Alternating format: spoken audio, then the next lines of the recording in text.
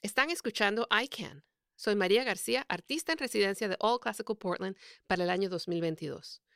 Hoy estaré presentándoles una historia musical titulada Una aventura en casa de abuelita, de Gwyneth Walker. Es una nueva interpretación de una fábula muy famosa y querida, La Caperucita Roja. Gracias por escuchar esta historia musical. Pueden también escuchar la versión en inglés online en icanradio.org. Una aventura en casa de abuelita. Música por Gwyneth Walker. Historia adaptada por la compositora y traducida por María García, yo.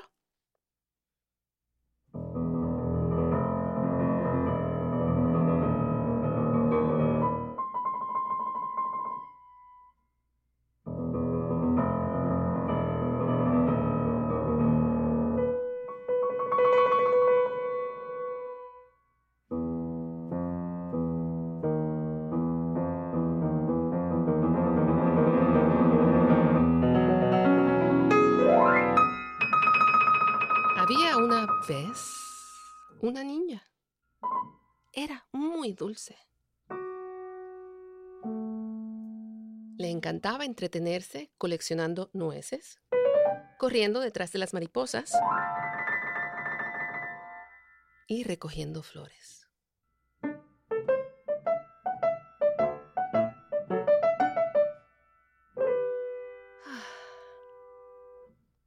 Ahora, un día su mamá, que había estado horneando bizcochitos, le dijo: «Querida, ponte tu capucha y llévale este bizcochito a tu abuelita. Y pregúntale cómo está, porque he escuchado que está enferma».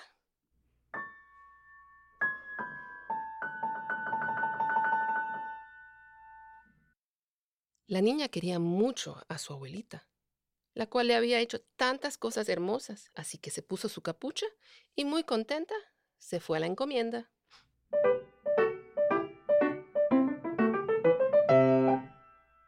Pero su abuelita vivía un poco lejos, y para llegar a su casita la niña tenía que pasar por un bosque enorme y solitario.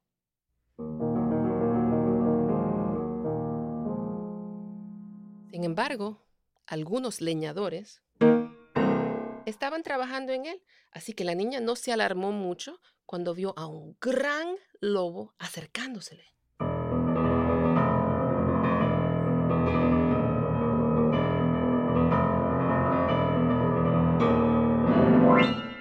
Y así fue, era un lobo. Si no llega a ser por los leñadores, de seguro se hubiese comido a la niña. En vez, solo paró y le preguntó muy cortésmente a dónde iba. «Voy a visitar a mi abuelita, a llevarle ese bizcocho, un poco de mantequilla y a preguntarle cómo está», dijo la niña. «¿Vive muy lejos?», preguntó el lobo astuto. «No tan lejos si vas por este camino recto», respondió la niña. «Solo tienes que pasar por el granero y la primera casita a la derecha es la de abuelita. Pero me voy por este otro sendero, pues hay tantas nueces que colectar, mariposas para agarrar y flores que recoger».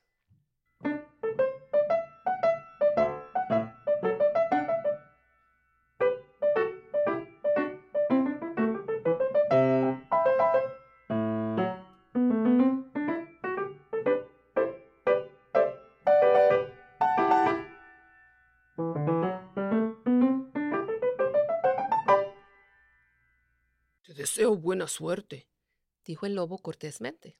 «Saluda a tu abuelita de mi parte y dile que espero se encuentre bien». Y se marchó trotando. Pero en vez de irse por su camino, se dio la vuelta y tomó el sendero directo a la casita de la abuelita y tocó la puerta. Pero la abuelita se había ido a ver a los leñadores y nadie contestó. El lobo tocó nuevamente.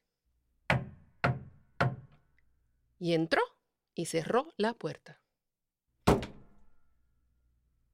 Entonces se puso la pijama y el gorro de dormir de la abuelita, se metió a su cama y se enrolló bien en las sábanas.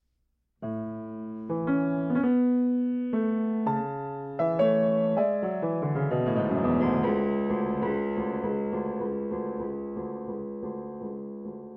al rato llegó la niña, que había estado colectando nueces, corriendo tras mariposas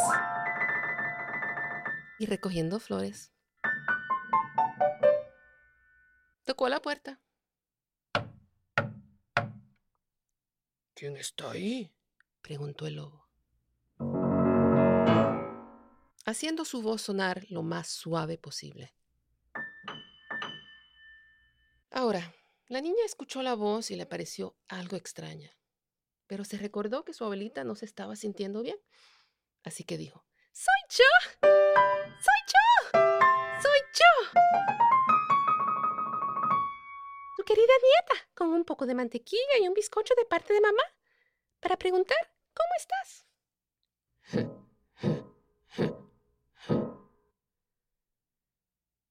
La puerta está abierta. Entra, querida, dijo el lobo. Así que la niña dio vuelta al cerrojo y la puerta se abrió. Y allí, pensó, estaba su abuelita en la cama, pues la casita estaba muy oscura y no se veía muy bien. De todas maneras, el lobo astuto tenía su cara hacia la pared. Hizo su voz cuán suave pudo, diciendo: entre y dame un besito, querida.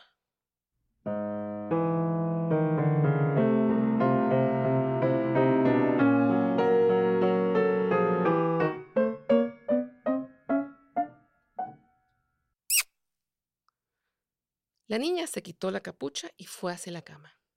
¡Ay, abuelita! ¡Ay, abuelita! ¿Qué brazos más grandes tienes! Con ellos te puedo abrazar mejor, dijo él. ¡Ay, abuelita! ¡Ay, abuelita! ¿Qué orejas enormes tienes! Con ellas te puedo escuchar mejor. ¡Ay, abuelita! ¡Ay, abuelita! ¿Qué ojos más grandes tienes!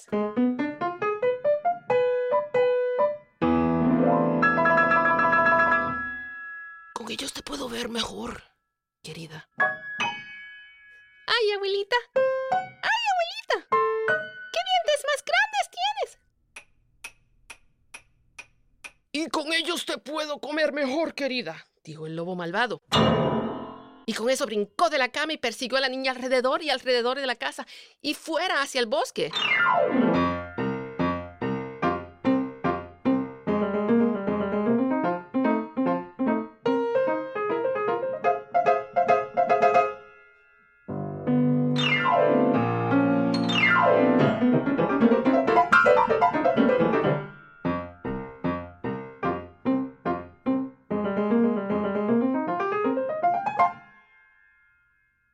Pero eso fue su ruina, pues allí en el bosque se encontró con los leñadores y le cortaron la cabeza antes de que se pudo quitar la ropa de abuelita y escaparse. La niña regresó a casa y a su mamá a hacer la mantequilla y a hornear bizcochitos.